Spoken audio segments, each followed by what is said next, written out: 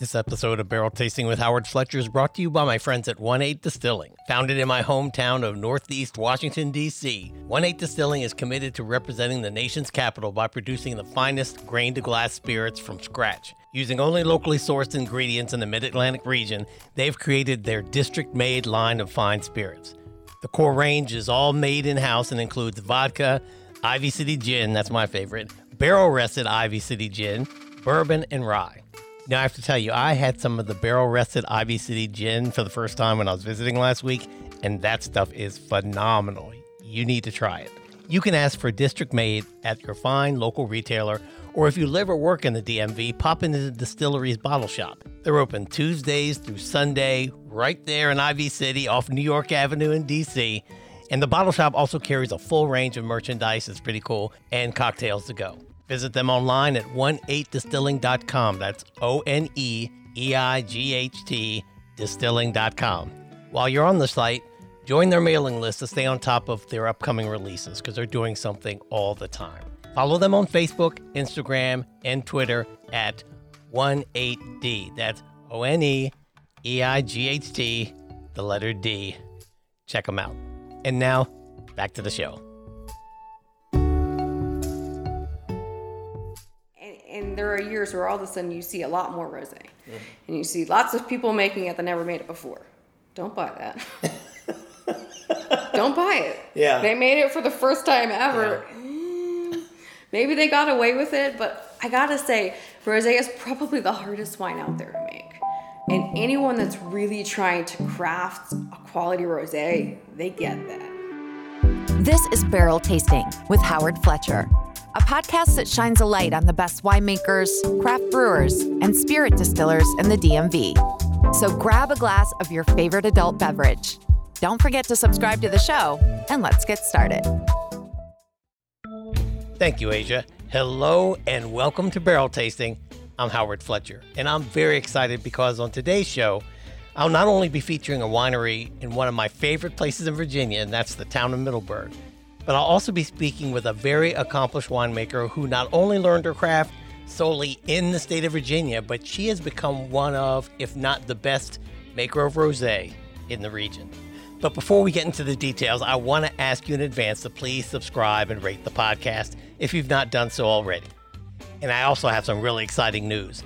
Barrel Tasting with Howard Fletcher is now available on Alexa. So if you have an Alexa device in your home, or you have the Alexa app in your car or on your phone, just say, Alexa, open Barrel Tasting Podcast, and the latest episode of my show will play on your device. And please rate and review us on Alexa as well. 5 stars only, please. You know how we roll. Anyway, I am very pleased to say that my guest today is Melanie Natoli, the winemaker and vigneron of Cana Vineyards and Winery. Melanie joined Cana in 2015, and she has advanced the wine program at Cana to produce several award-winning vintages. In 2017, she was the first Virginia winemaker to be named Woman Winemaker of the Year at the Women's International Wine Competition. In other words, she's one of the best at what she does. As you'll hear, we had a great discussion about Virginia wine and her journey from a career as a physical therapist to being an award-winning winemaker. We were in one of their spacious suites in their tasting room, so if it sounds a bit echoey, that's the reason. It is a big, beautiful place. And that's enough out of me. So with no further ado, this is my conversation with Melanie Natoli of Cana Vineyards and Winery. Let's all raise a glass. Okay, I'm here at the beautiful Cana Vineyards and Winery. I have to confess, I came here once, but it was so packed that we turned around and went somewhere else. And ever since then, unfortunately, as much as I like craft beverages and the wine of Virginia, I'm a creature of habit. And so there are a few wineries nearby you that I just are my go-tos. And as a result, I haven't gotten here, and I feel really bad about that, but I like to confess. So I'm here with Melanie Natoli, and she is the head winemaker here. I'm the only winemaker. Oh, wow. Well, welcome to the show. Thank you. Tell me about how you even got into the business, or the person who's making the wine. What's their backstory? So tell us a little bit about yourself. Yeah, it's a very good question to ask around here because we all have, or most of us have a good story. Yeah. Most of us, you can start off by saying, so what was your first career, right? I think the industry in Virginia is getting a little bit older now, so we are starting to see people actually come into winemaking as their first career, which is nice. It was not the case for me. I was a physical therapist for 8 years, so I have my master's and license in physical therapy. Some people say, oh, did you go to school? I'm like, yeah, I went to school. I got a master's in physical therapy. I was a PT for 8 years, and it was probably 5 years into my career, and I was like, well, maybe some days, I really like wine. I think, when I retire, I'll open up a winery, and I was smart enough to clue in to make the change sooner. I think it was really great for a couple reasons. Again, I was happy with my career, but I was only 5 years in. So I probably wasn't going to make it all the way until I retired, still wanting to do that. And I don't think I would have retired with the amount of pocket change that you need to actually start a winery. So where were you living at the time when you were a physical therapist? Well, I practiced in about 4 different states. I moved around a good bit after school, but most recently I was out in the Shenandoah Valley. Okay. So I lived in Winchester and I worked up and down the valley. All right. So you were in wine country, so to speak. Yeah. So, I think it really helped. I moved to Virginia, and that got me real close to the booming industry here so that I could see that and find that really was my real passion and my real calling. It's nothing I thought of sooner. And I think, here in America, unless you're growing up right in the middle of a wine region, your family owns a winery, you're not going to be exposed to it soon enough. In Europe, wine's on the table as you're a kid. So it's an option for a career. Yeah. And I think, for me, it's not something I ever would have considered. So about 5 years into being a PT, I started working at a winery in the tasting room on the weekend just to get closer, just to see it more. And I was like, yeah, that's what I want to do. Right. And then I had to think to myself, okay, if you're going to make the move now, what do you want to do at the winery? And it was pretty quick to go, no, I want to be the one that makes the wine. So I went back and forth with the idea of going back to school, getting another degree.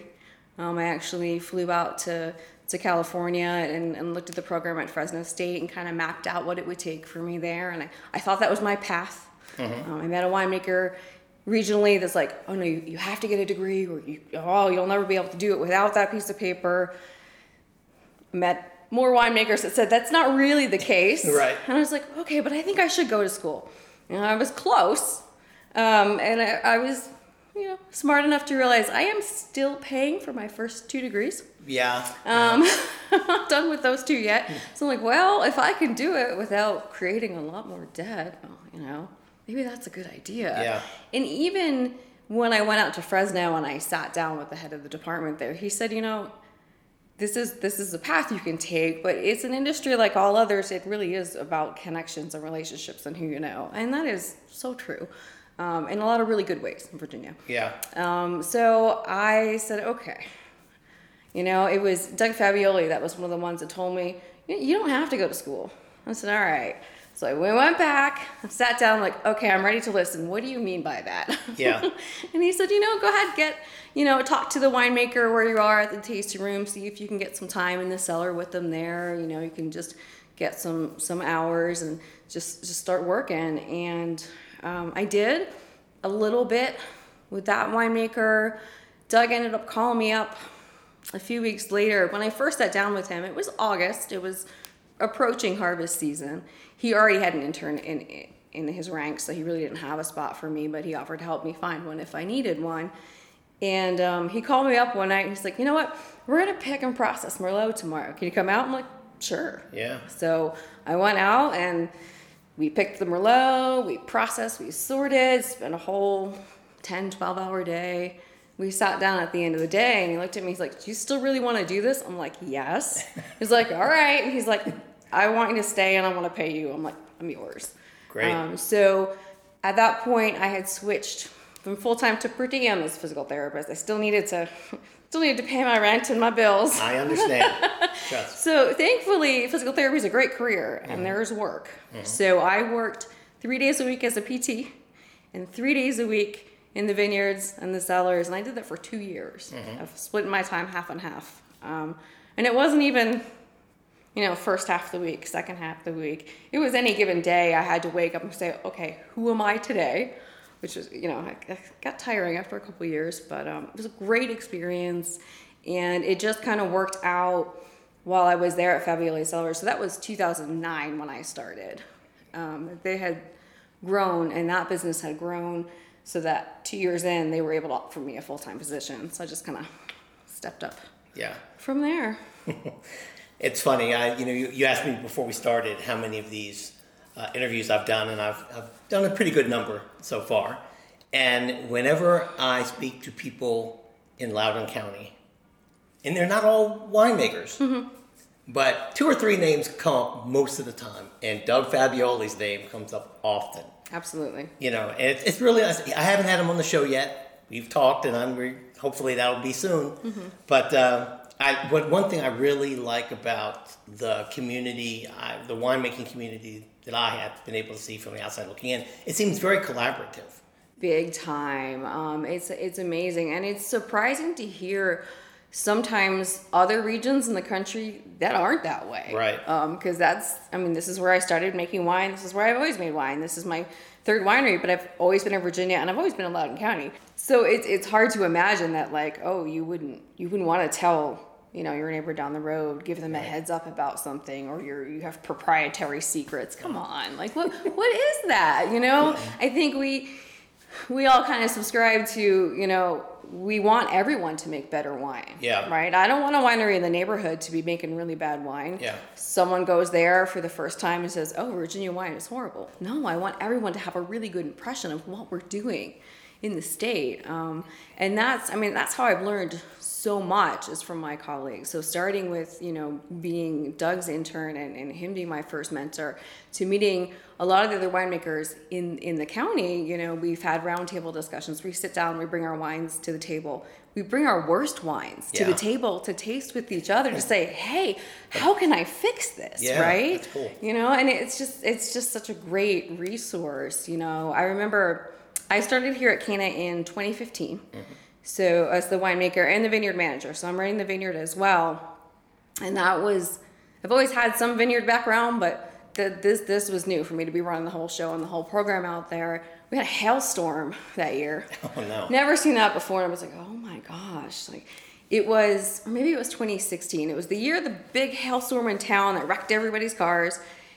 Terrified to drive to work because I come from the other side. So I'm driving through Middleburg and I'm seeing all the leaves and the trees down, the pictures of people's cars. I'm like, I don't even want to look at the vineyard. Yeah. I get out here and it was fine the way it missed it. Yeah. 3 days later, we got our own storm. And I'm like, and the damage on each individual little berry and each little grave, I was like, I don't know what to do. So I'm taking pictures with my phone right away. I'm sending them off to another winemaker I know, and he's like, oh boy. So then he sends them to another winemaker, another vineyard manager, another grower, and we're all kind of talking through it together about what do I do now? Yeah. Because that was a first for me to see in the vineyard. Yeah. Well, I had a similar conversation with, it was Nancy DeLiso over at 868, although she doesn't work the field, what she was saying was the same thing, that you're very collaborative here. And because of the nature of the climate here and the terrain, that somebody could get wrecked during a storm and the person right next door might be totally fine. Yeah. And so it's good that you can kind of talk to people who have some experience here now and say, well, what do I do? And you help each other. And that really has helped. I live in Maryland. And although I started this podcast, or a podcast, talking to Virginia winemakers, then I went up to my home state and found some decent winemakers there. But the thing is about Virginia is I think that you as a state, got your act together as winemakers about 10 years or 15 years before Maryland.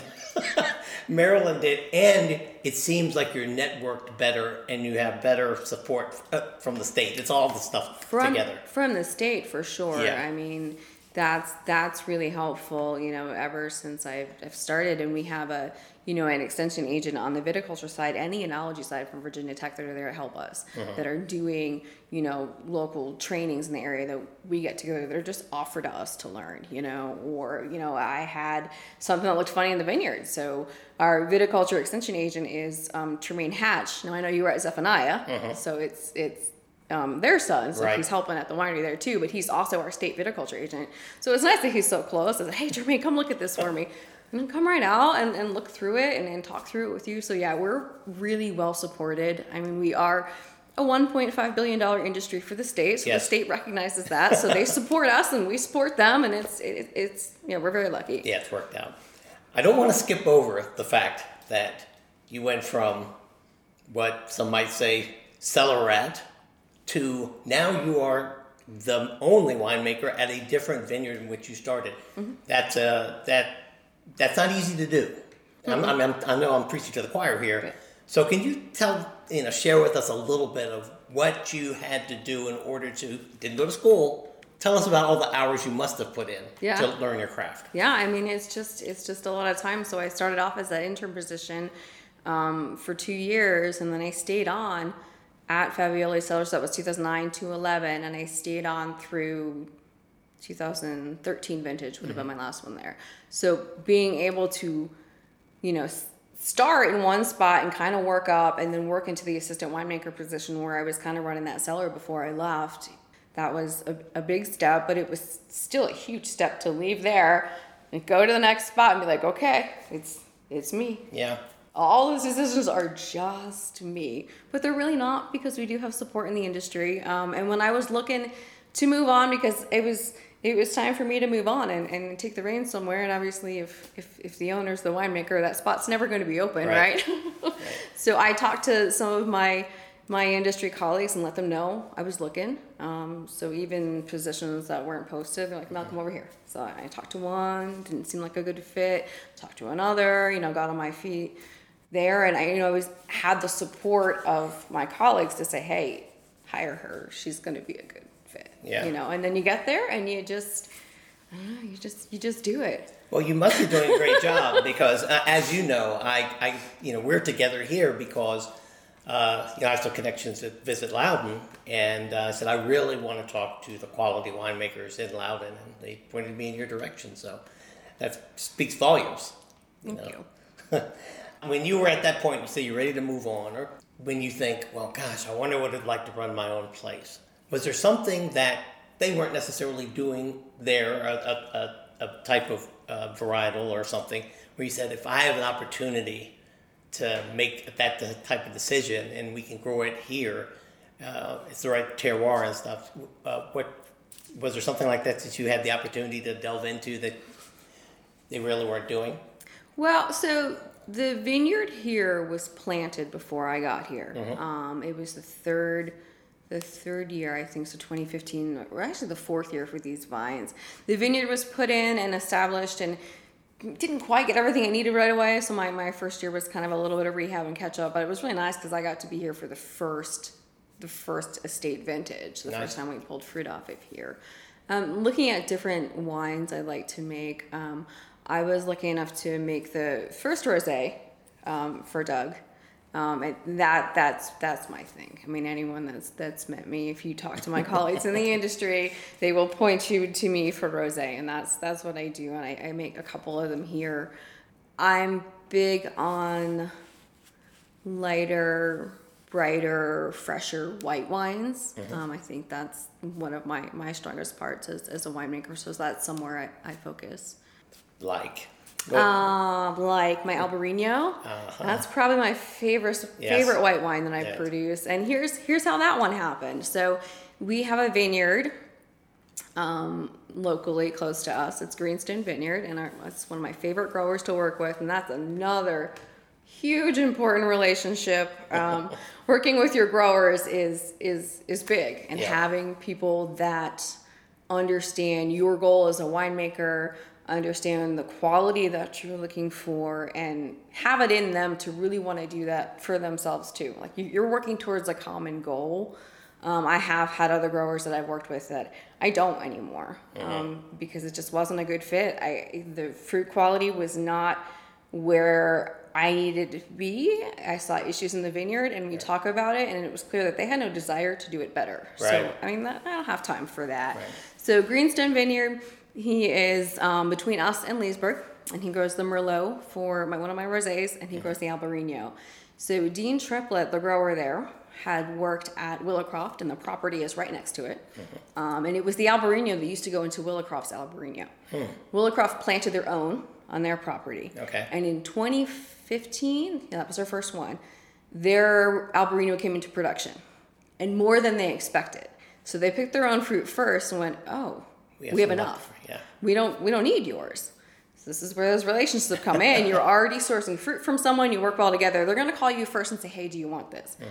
And then if you have room in the cellar, you say yes, because you take it first and then you keep it, right? It's really important. Figure it out later. Yeah. So we brought it in that year, and we're like, okay, looking at the white yeast we have, this one will work for Albarino. It wasn't part of the original plan.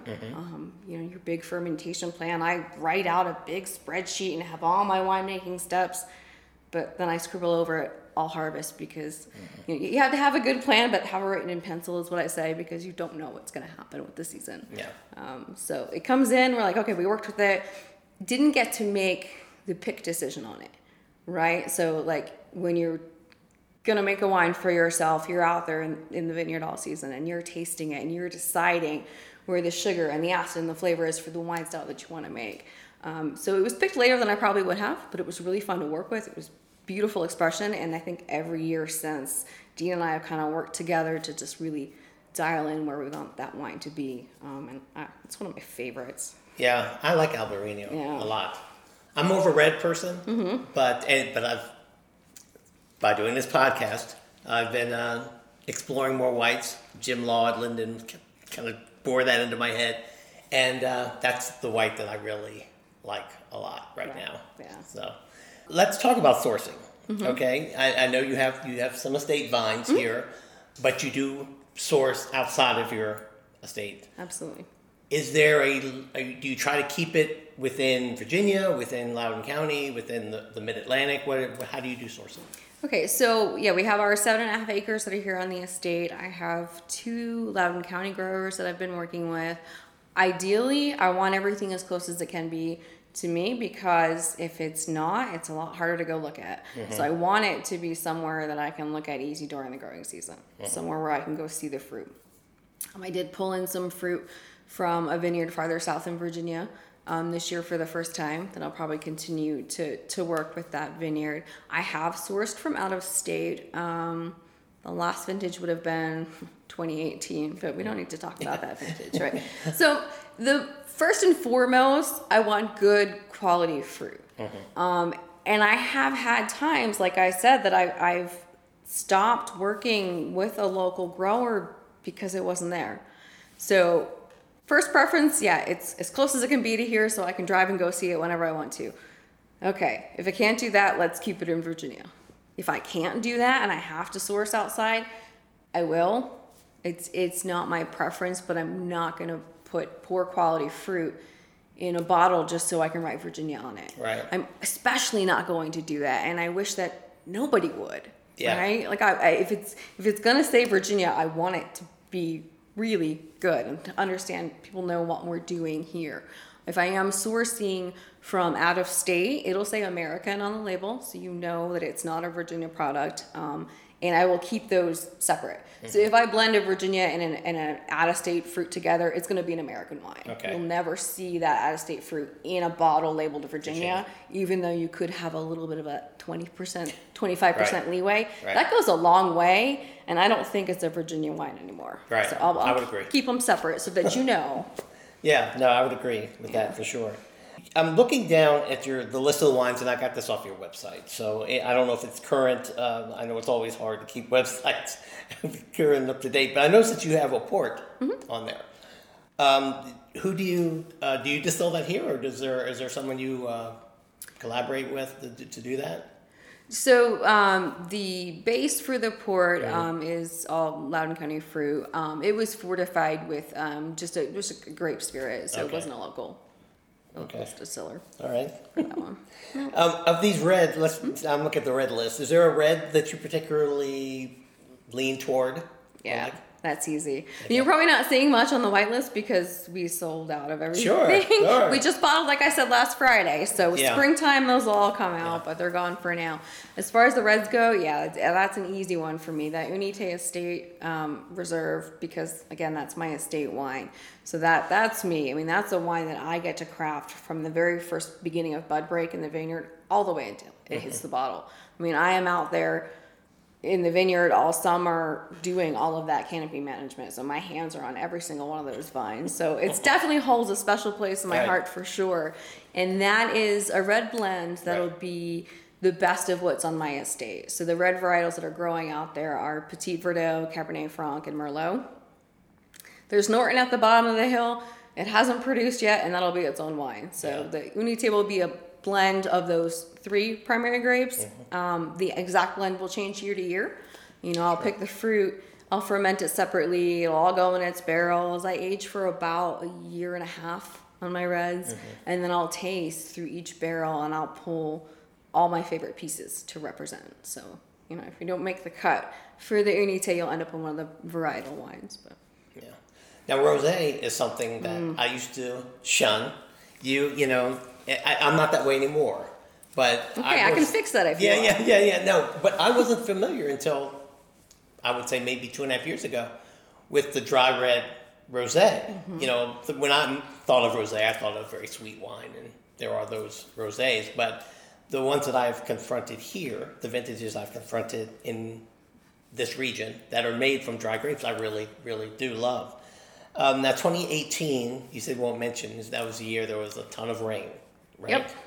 And I know some vineyards didn't even produce any red wine, especially those that kind of specialize in it and make some very expensive bottles. They decided not to produce. Yeah, you won't see an Unite Reserve from my estate from 18. Right. It wasn't good enough to get the name, you know. Now, tell me, what I was told, not by somebody who knows better, so that's why I want to get some clarification from the rosé expert. I was told that because, and the reason a lot of the reds, first, the reason my understanding is that a lot of reds weren't able to be made from those grapes is because the grapes had too much water in them. They were too watery. But I was told that rosé was able to be salvaged from some of those grapes. Is that not true? I'm going to say a big no to that for the most part. So when you get a year that's like a knockout rain, you're like 2018 historically worst ever. Right. I mean, you mentioned Jim Law earlier, and I actually saw him in an event right before harvest started, and we were both pouring it. And I went over because he's got decades more experience, and we knew what the harvest was going to be because we were living every day of that vineyard season. I said, any advice? Like, what are we going to do? And he's like, I've never seen anything this bad. I'm like, well, I guess there's a little comfort knowing that you feel just as bad about it as I do, right? So it really is that bad. When you have a year where there's a lot of rain and the red wines, you know, aren't going to make it, the rosés probably aren't going to be good either. Probably, right? You know, we pulled ours out okay, but I will tell you, mine still came from the same fruit that it was going to be rosé. Okay. So what happens in those rainy years, you know, a lot of times it's an economical decision. You got to salvage something, right? Sure. And that makes sense. We want our businesses to survive. Yeah. So you're going to make rosé because you couldn't make the red you wanted to make. But if it's not going to make good red, it's probably not going to make great rosé either, right? So, and there are years where all of a sudden you see a lot more rosé. And you see lots of people making it that never made it before. Don't buy that. Don't buy it. Yeah. They made it for the first time ever. Yeah. Maybe they got away with it, but I gotta say, rosé is probably the hardest wine out there to make. And anyone that's really trying to craft a quality rosé, they get that. Yeah. Right? If they're thinking of it as, well, people want just pink wine, so I want to make one too. And they could be a great winemaker, and they could craft a good wine. It's not going to be bad. Yeah. But it's not going to be the same thing, right? Unless you're really going for it. Yeah. So, I mean, I'm the one to throw the rosé questions at. And I'll tell you, so the Rosé of Merlot is coming from Greenstone Vineyard. It's the same place I sourced my Albarino. When I first came here, we sourced Merlot from a different vineyard for the rosé. It wasn't good enough. Okay. And it wasn't going to make the cut. So the next year in 16, I sourced from another one. I'm like, no, not good enough. And I looked at our program at our wines because we were pulling in the red wine, the Merlot from Greenstone to the red program. Mm-hmm. I said, well, I know where there's good Merlot. It's right here. We're already getting it. So I shifted it. And I'm probably one of the only winemakers that's going to shift fruit from the red program to the rosé program to make a better rosé. Yeah. Because to me, I mean, that's me as a winemaker. Well, that was my question when you said, well, the grapes that you salvaged or that you got were going to be rosé anyway. Yeah. And so that was my next question. Well, what variety was that? Is that your variety of choice, Merlot, to make rosé? So I have two now that I'm working with. Okay.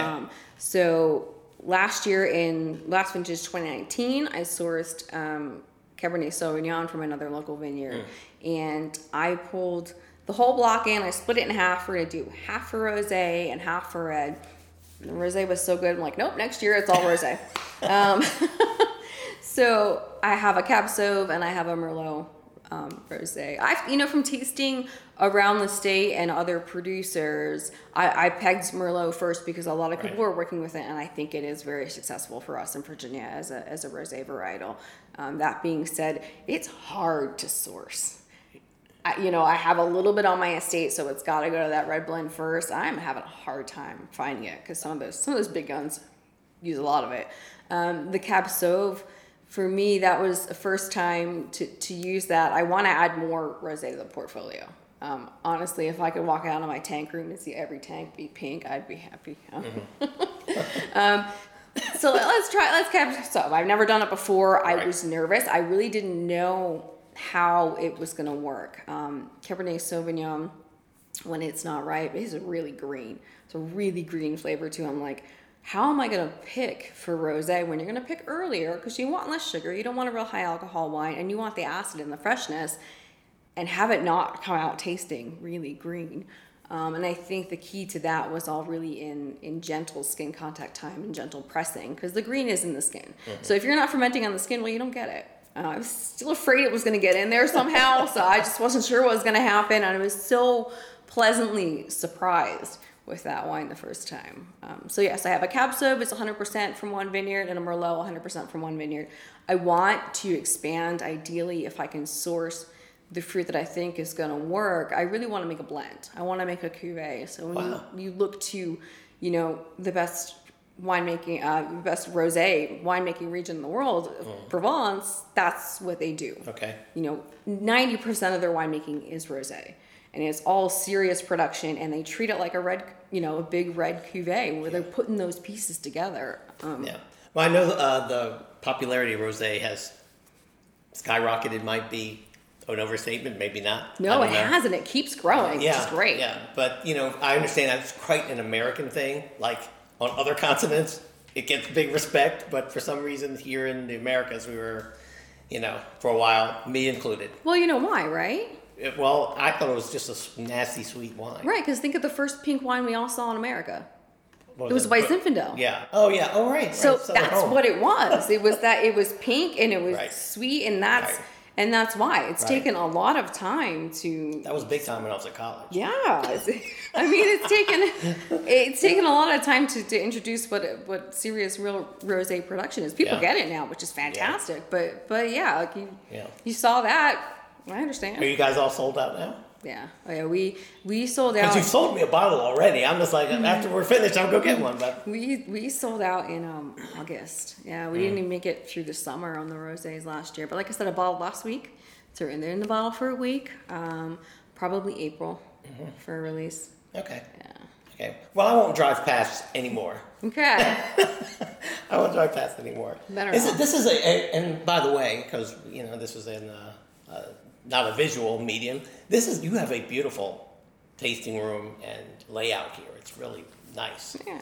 So I would highly recommend, if you're in Middleburg, to stop by Cana for sure. So, is there something that you've learned over this period of time that you've been on your own, so to speak? Though you collaborate a lot, that you would, if you could send a text message back to yourself, then that you would have liked to have known, or has it just been a journey? Oh gosh, I don't. I think it has just been a journey. Yeah. I think I would probably try to tell myself, it's okay. You can sleep tonight. That wine's going to be fine. But I still need to tell myself that now. Right. It's interesting when wine. I don't know. It's like I said. It is. I found it as my passion, and I throw all of myself into it. Yeah. So it's yeah. When they say, do something you love and you'll never work a day in your life, I call BS on that all the time because you work so much harder because you can't disconnect, it's an artistic expression. So you take everything personally and you're always, you get through the season, like you lose sleep all vineyard season because you're watching the weather and it doesn't matter if you worry or not, it's going to do what it's going to do. Right. I don't know. I haven't found a way to stop worrying, honestly. I can't imagine what you guys go through because, I'm not even responsible for anything. I'm just a consumer.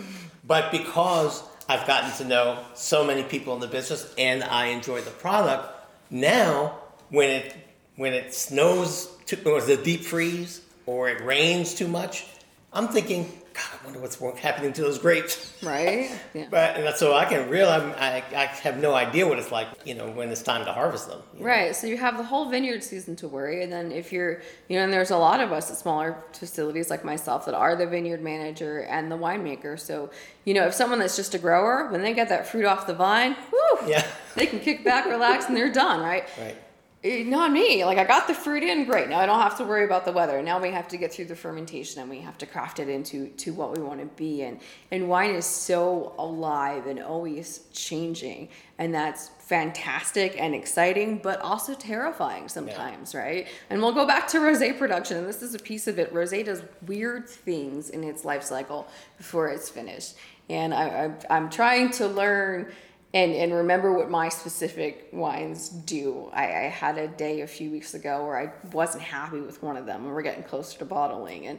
And one of my colleagues in the tasting room said, Mel, it was about the same time last year. It did the same thing. I'm like, oh, okay. And it's just a normal course of its evolution. And, I wish I could say, well, next year when that comes up again, I'm not going to get as upset about it, but I probably will. Yeah. You're always, until that wine is in the bottle, I don't know, you just, because it is alive and evolving, I'm always thinking, oh, God, something's going to happen.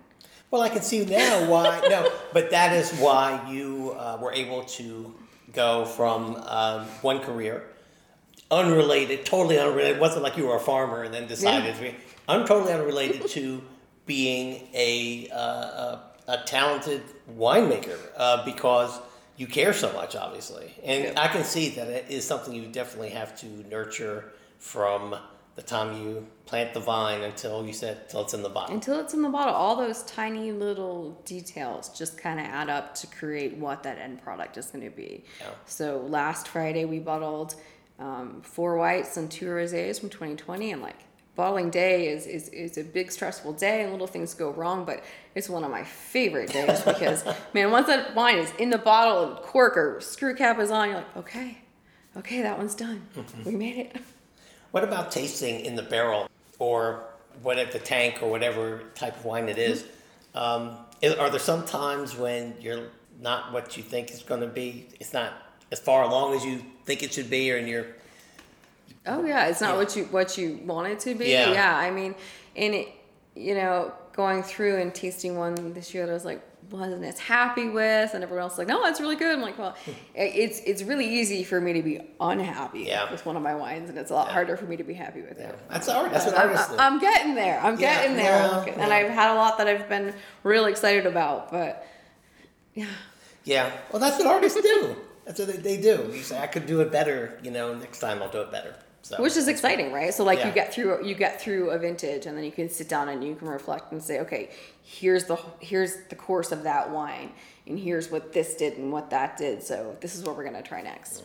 There's always the next, and that's fine. My goal is always that the next vintage is gonna be better, right? Because unless you're trying to improve each step along the way, you're going to fall behind, right? The way we're all growing now is that we just keep striving for better and better. If you kind of stay here and you get happy with, well, that's that's good enough, you're going to fall behind. Yeah. Well, it's working because, again, one of the reasons I thought I should do a podcast like this is because, I think this is like, in a way, like Napa in the 70s.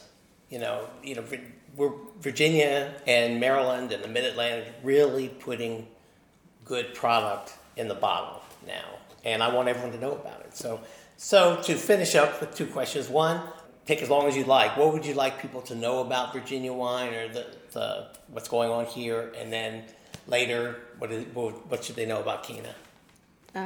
Virginia wine, we make some really damn good wine. And yeah, I think that's the most important thing to know, right? Okay. Like we make really good wine across the state. You have a whole handful of producers in lots of different regions. Our state is big. Yeah. And we have lots of little different microclimates and growing areas. So that's another fun thing to explore. Taste around the state. You'll find different wines that are doing different things in different parts of the state. And that's kind of exciting. Yeah. So we're not just one thing, we're one community and one goal for Virginia wine, but we're all doing different exciting things. And I think that's what makes it so fun, is that we're not saying, okay, we're Virginia, this is exactly what we make, this is exactly what you're going to taste, and this is our favorite wine, and we're all going to make this one wine. Well, that's kind of boring, So there's a really great variety of different quality things you can find here.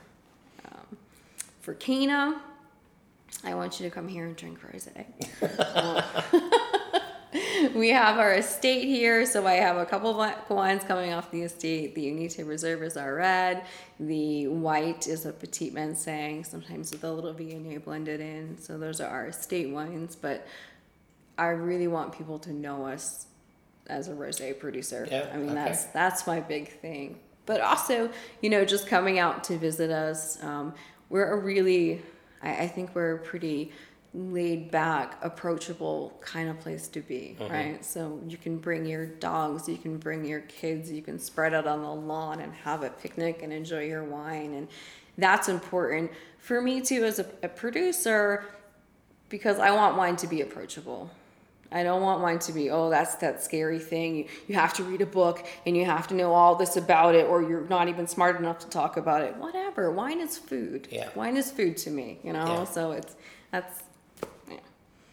Well, Melanie Natoli, I am pronouncing your last name correctly, right? You are. Thank you. Okay. Yeah. Thank you very much for your time. This has been fantastic. You sold me on rosé. It's my personal mission for everyone. I came in with a different opinion already, but you have solidified it. So I will be back this spring to pick some up. And I'll be back for sure more often. So yeah, don't drive by next time. I won't. Thank you very much. You're welcome. Bye-bye. Well, that's another show in the books. I had a great time speaking with Melanie Natoli of Cana Vineyards. If you live in or near the DMV, or if you're visiting Middleburg, Virginia, don't make the mistake that I've been making. Stop by Cana Vineyards on John Mosby Highway. And please, whoever you speak with there, tell them that you heard Melanie on Barrel Tasting with Howard Fletcher. Melanie, thank you again for being on the show. You're always welcome to come on to discuss all things grapes, Virginia wine, and especially rosé related. I'm about promoting the craft beverage industry in the DMV because it's some of the best in the nation. If you agree, please share the podcast. The more it grows, the more I can get the word out about the craft beverage culture in the DMV and the great things we're doing here. This show was written, produced, birthed, messed up a little bit by yours truly. I'm Howard Fletcher. I'll be back next week with another craft beverage maker in the DMV to introduce to you. I know there's a ton of media you could be listening to besides me, and that's why I work so hard to bring you the content that I do. I truly appreciate your time investment in me. Thank you very much again for listening. And remember, always have a designated driver, so I'll see you next time. East Vicata. You have been listening to Barrel Tasting with Howard Fletcher, part of the Fletcher Podcast Group. You can reach Howard at his website, barreltastingpod.com. I'm Asia Blue. Thanks for listening. See you next time.